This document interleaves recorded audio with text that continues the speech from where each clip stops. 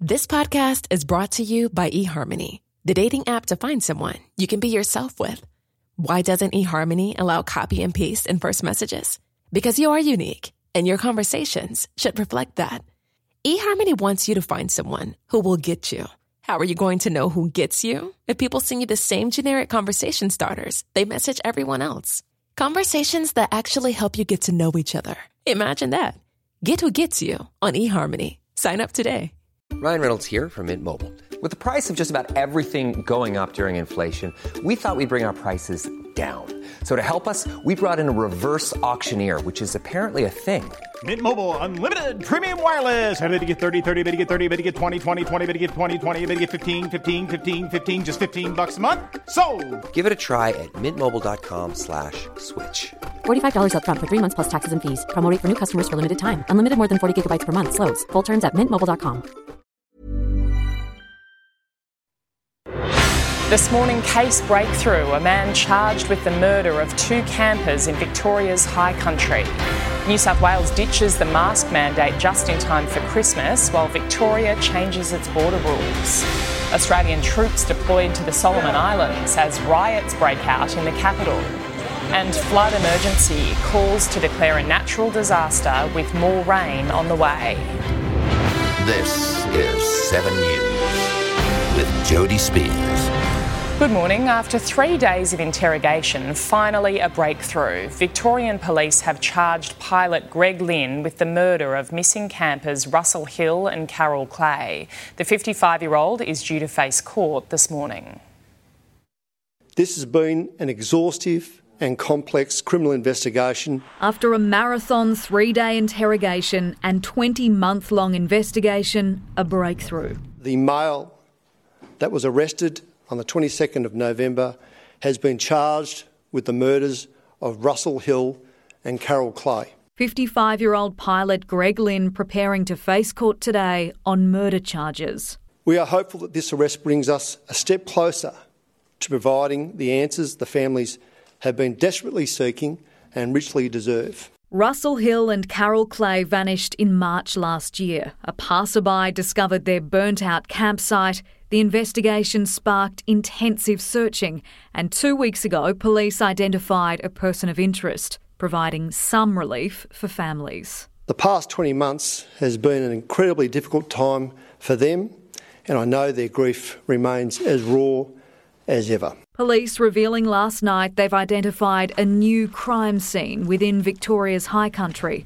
Forensic crews will search the area in coming days. Police are hopeful that we will be able to locate the deceased and provide closure, ultimate closure, to the families. Georgia Holland, 7 News. Major changes are on the way for New South Wales just in time for Christmas. Masks, QR codes and vaccine passports will be scrapped from December 15. Face masks will only be needed for public transport, planes and in airports. Proof of vaccination will no longer be mandatory. Checking in will be limited to high-risk settings and no crowd limits anywhere, anytime. From Monday, students won't have to isolate if they're considered a close contact of a COVID case. The border permit system has come to an end in Victoria. Even if you're not vaccinated, you can enter the state, a response to hitting the 90% double dose target, while parents can now link their child's vaccine passport to their own. The family pass also applies to guardians and long-term foster carers. There were extraordinary scenes in federal parliament yesterday after Scott Morrison sensationally slammed an independent MP's proposal for a national corruption watchdog. The Prime Minister scrambled to shift attention after another backbencher broke ranks with the coalition, crossing the floor to try to force a corruption commission debate. This is one of the most important things that we come to this place to do. I'm not going to have a kangaroo court taken into this parliament. What was done to Gladys Berejiklian, the people of New South Wales know, was an absolute disgrace. Government's proposal for a Federal Integrity Commission, expected to be debated next week, has now been put off until next year. It's been revealed a Chinese spy ship spent 3 weeks collecting intelligence off the coast of Australia earlier this year. Political reporter Taylor Aiken is in Canberra with the details. Good morning, Taylor. What do we know? Good morning, Jody. Well, we know that this Chinese spice ship spent time off the Australian coast over through August and September. News Corp reports that this Dong Dao class spice ship entered Australia's exclusive economic zone off the coast of Darwin before making its way south along the Queensland coast. The ship, similar to one that was monitored at this year's Talisman Sabre military exercises between the United States and Australia, but this ship has raised eyebrows, seeing as that there were no military games on when it entered Australian waters. The ship, which is considered to have extensive surveillance capabilities on board, also passed a number of military training areas. A spokesperson for the Defence Department says they were aware of the ship and were monitoring its course. This move by China does not violate freedom of navigation rules imposed by the UN, but it does come at a time of heightened tensions between Beijing and Canberra. Jody? OK, Taylor Aiken, thank you. Australian peacekeeping troops have been sent to the Solomon Islands as civil unrest boils over in the nation's capital. Protesters have been demanding the resignation of the Prime Minister over diplomatic ties with China. Scott Morrison has stressed this deployment is only to support local law enforcement in Honiara rather than an intervention.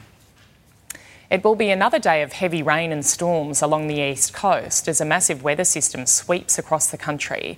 Communities are being flooded with calls to declare a natural disaster. The Weather Bureau is also warning wet conditions are likely to stick around for weeks.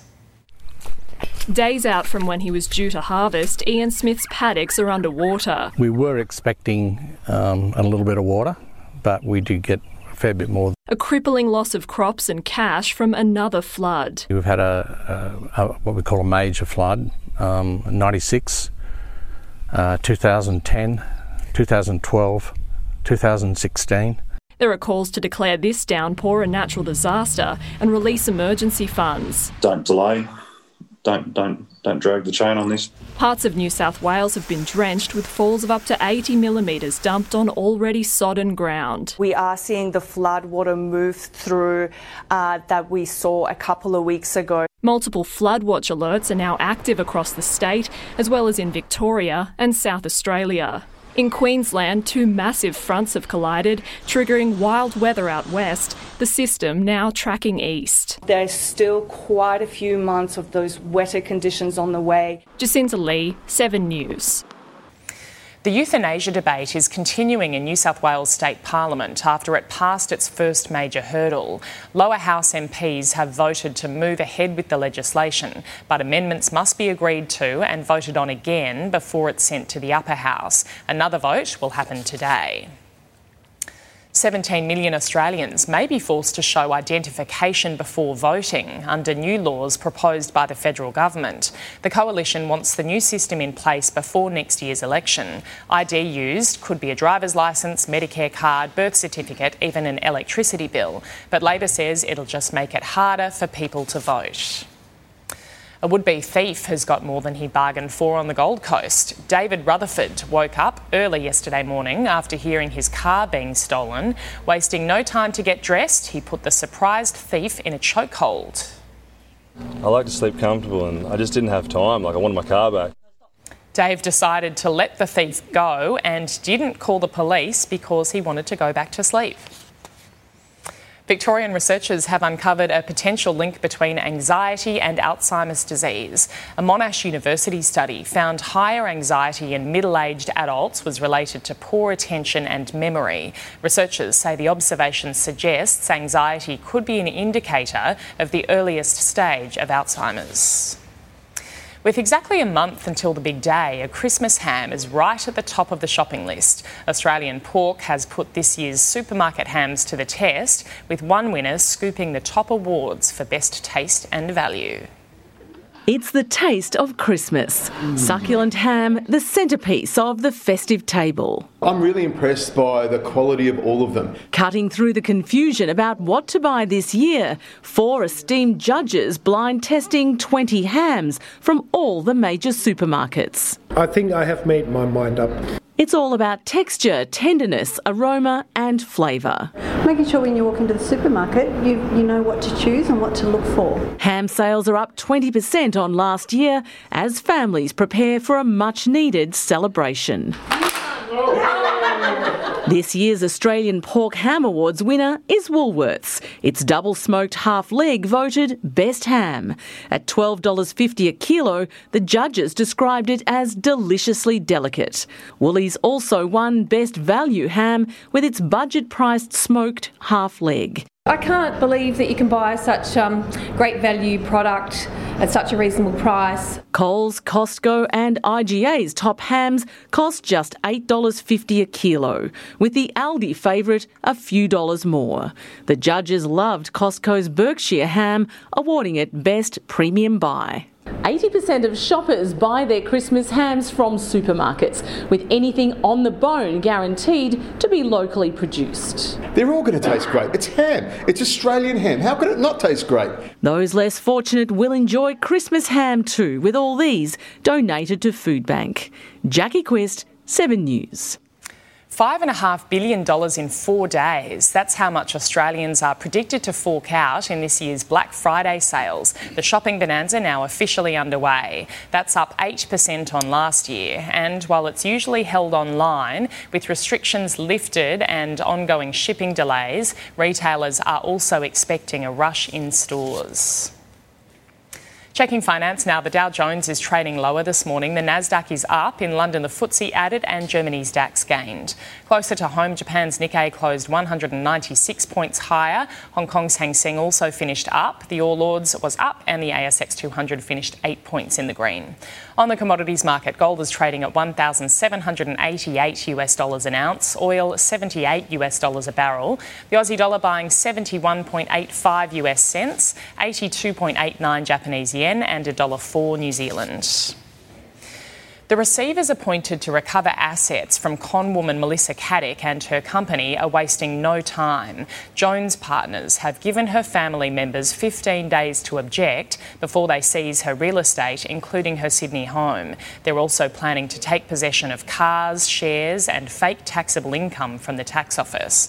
Melissa Caddick scammed around $23 million from investors before disappearing last November. 11 people have died and dozens are trapped underground after a fire broke out inside a Russian mine. It's understood coal dust caught fire in a ventilation shaft, filling the mine with smoke. The rescue effort has been temporarily suspended due to the risk of an explosion. A day after the deadliest crossing on record, people are continuing to make the dangerous journey through the English Channel. At least 27 people drowned, including children and a pregnant woman, when a boat sank in bitterly cold water. Authorities are still working to establish their identities. It's prompted a war of words between British and French ministers, both blaming their counterparts over the disaster. A UK man has received the world's first 3D printed prosthetic eye. Steve Varzi had the new tech fitted at a London hospital. It looks more realistic than a traditional acrylic eye and also slashes the time it takes for patients to be fitted with their prosthetics.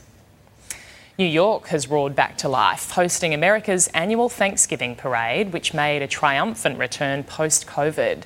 Let's go live to US correspondent Tim Lester. Tim, the balloons, floats and the marching bands were all back. Morning, Jody. Yes, few signals from the Big Apple could more effectively say we're back than this one, the 4-kilometre parade.